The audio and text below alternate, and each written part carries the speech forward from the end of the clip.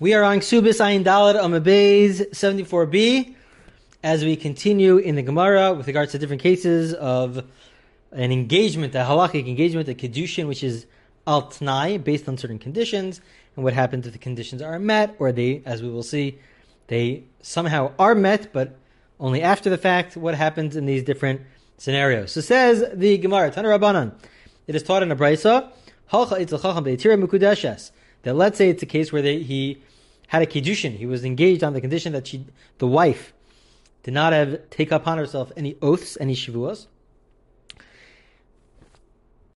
or really any neder. She didn't take upon herself any neder, any oath.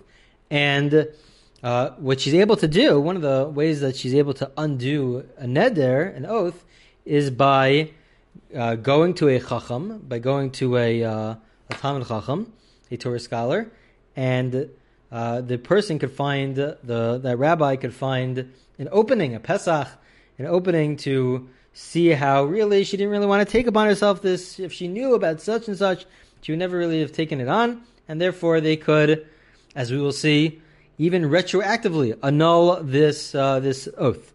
So if she does that, so then they're engaged. It's a halachic engagement, because in the end of the day, even though she took on the oath, but we'll see that it works retroactively. It's like there was no oath there to begin with. However, what happens was on condition that she doesn't have any blemishes, and she has a blemish, and then while during that time period afterwards, it's a rof of repo, but then she goes to a doctor, and the doctor removes the blemish. We say that she is not, it's not engaged, even though she removed the blemish. Why? Ma bin chacham rofa. What's the difference between going to the chacham who annuls the vow versus going to the doctor who removes the blemish? Chacham oker saneder mi karov rofa enam rape el mikana lahaba. Answers the Gemara that when it comes to the Talmud chacham, the Torah scholar who annuls the vow, that happens retroactively. That takes place retroactively. It's like it wasn't there at all. Never was it there. As opposed to the doctor, the blemish was there until the doctor came, and then the doctor came and removed the blemish. But that doesn't mean there was never a blemish there. There was, in fact, a blemish there, and therefore they are not engaged because it was on condition that there was no blemish. And there was, even though it doesn't exist currently, but there was a mum, there was a blemish. The Gemara now asks, wait a minute. There's another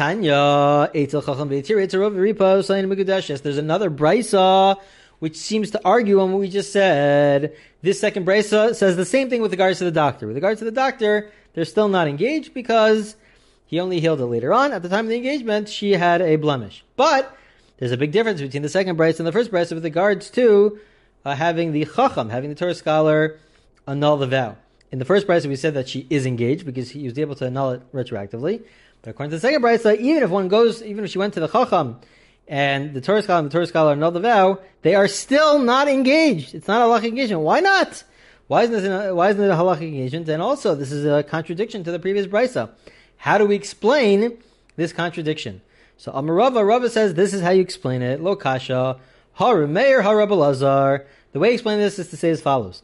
It depends what we're talking about. If it's Rameir or Rabbi Lazar, what do they say? Har Meir damar adam wrote shittis bazish to bebezdin. Rav Meir says that a person has in mind that he would want his wife to go to court to annul the vow. It's not viewed as embarrassing, or even if it is embarrassing, but he prefers that over the fact that she has taken upon herself a vow, and he's fine. He's perfectly fine with her going to the bezdin, to the court, to annul her vow, and therefore he had all this in mind. He had all this in mind at the time of the engagement, that if she took upon herself various oaths, so then she could annul it in court. However, Rabbi Lazar Amar, Dalmar Ein Adam wrote Shetis Baza Ishta Bebezdin. Rabbi Lazar says that a stam person, the average person, does not want to go to court, meaning for his wife to go to court to annul the vow. It's too embarrassing.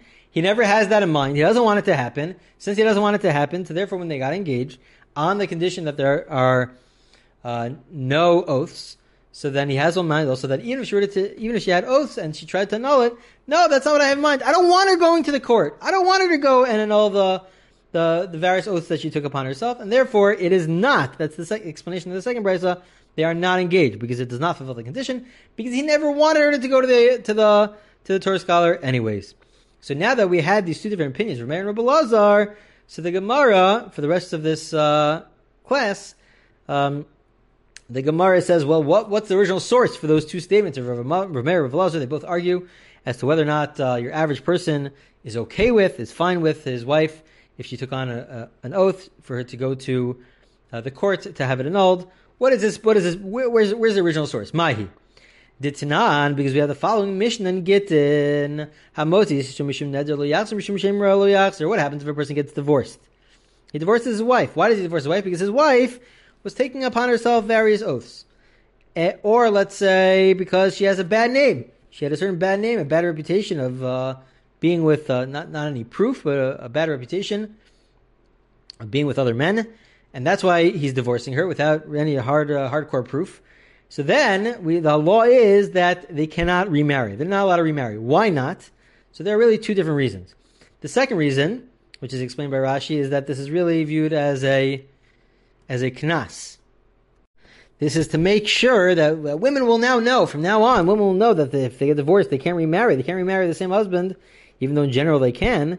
They can't remarry the same husband because if they give themselves a bad name or if they take on certain oaths, so they're not going to do it. It's a way to prevent them from doing it. The other explanation, the first explanation that Rashi gives, is that we're afraid of kilkul. We're afraid that something's going to happen. Why? What's going to happen? She'll marry somebody else. The first husband will then come and say, no, you're still married to me. The whole thing was null and void. It doesn't really exist because it was based on false assumptions. I thought that you took upon yourself various oaths, but then comes the chacham, the Beis Din, the court, and annuls it. So you're really still married to me. You're really still married to me, and it ends up being that potentially it's as if she committed adultery, potentially. And the same would be true with regards to the shemra, that she has a bad name. But what happens if she improves her reputation, and she no longer has a bad reputation? So then the first husband could come and say, so we should really be staying married. We should really be married because it was based on false assumptions. It wasn't a real divorce because I assumed one thing, it was wrong. And that could impact her for the rest of her life. Let's say she went on and married somebody else. It'll be a terrible situation. So that's why we say, if you get divorced because of these reasons, you can't come back and say, no, these reasons no longer apply. You can't do that. You can't return to her. Okay, that's what the opening position is. Comes Rabbi Yehuda. Rabbi Yehuda says it depends on the type of oath which she took upon herself. If it's an oath in front of 10 people, then they cannot remarry. Why can't they remarry? Because he's of the opinion that the reason why they can't remarry is because she did something. She took on oaths that she should not have taken. It's a form of a fine. It's a penalty. It's a knas. And now if she does this in front of 10, that's even worse. It's even worse because if you do it in front of 10, so even though in general when a couple is married, the wife takes an oath, the husband has the ability to annul that vow by hafaras habal, not through the Torah scholar necessarily, but from the husband. So then, if she does it in front of 10, so then he can't do it either. There's a special type of an oath where it's done in front of 10, so then the husband can't do it either. And so Rabbi Yehuda says, if it's done in front of 10, so then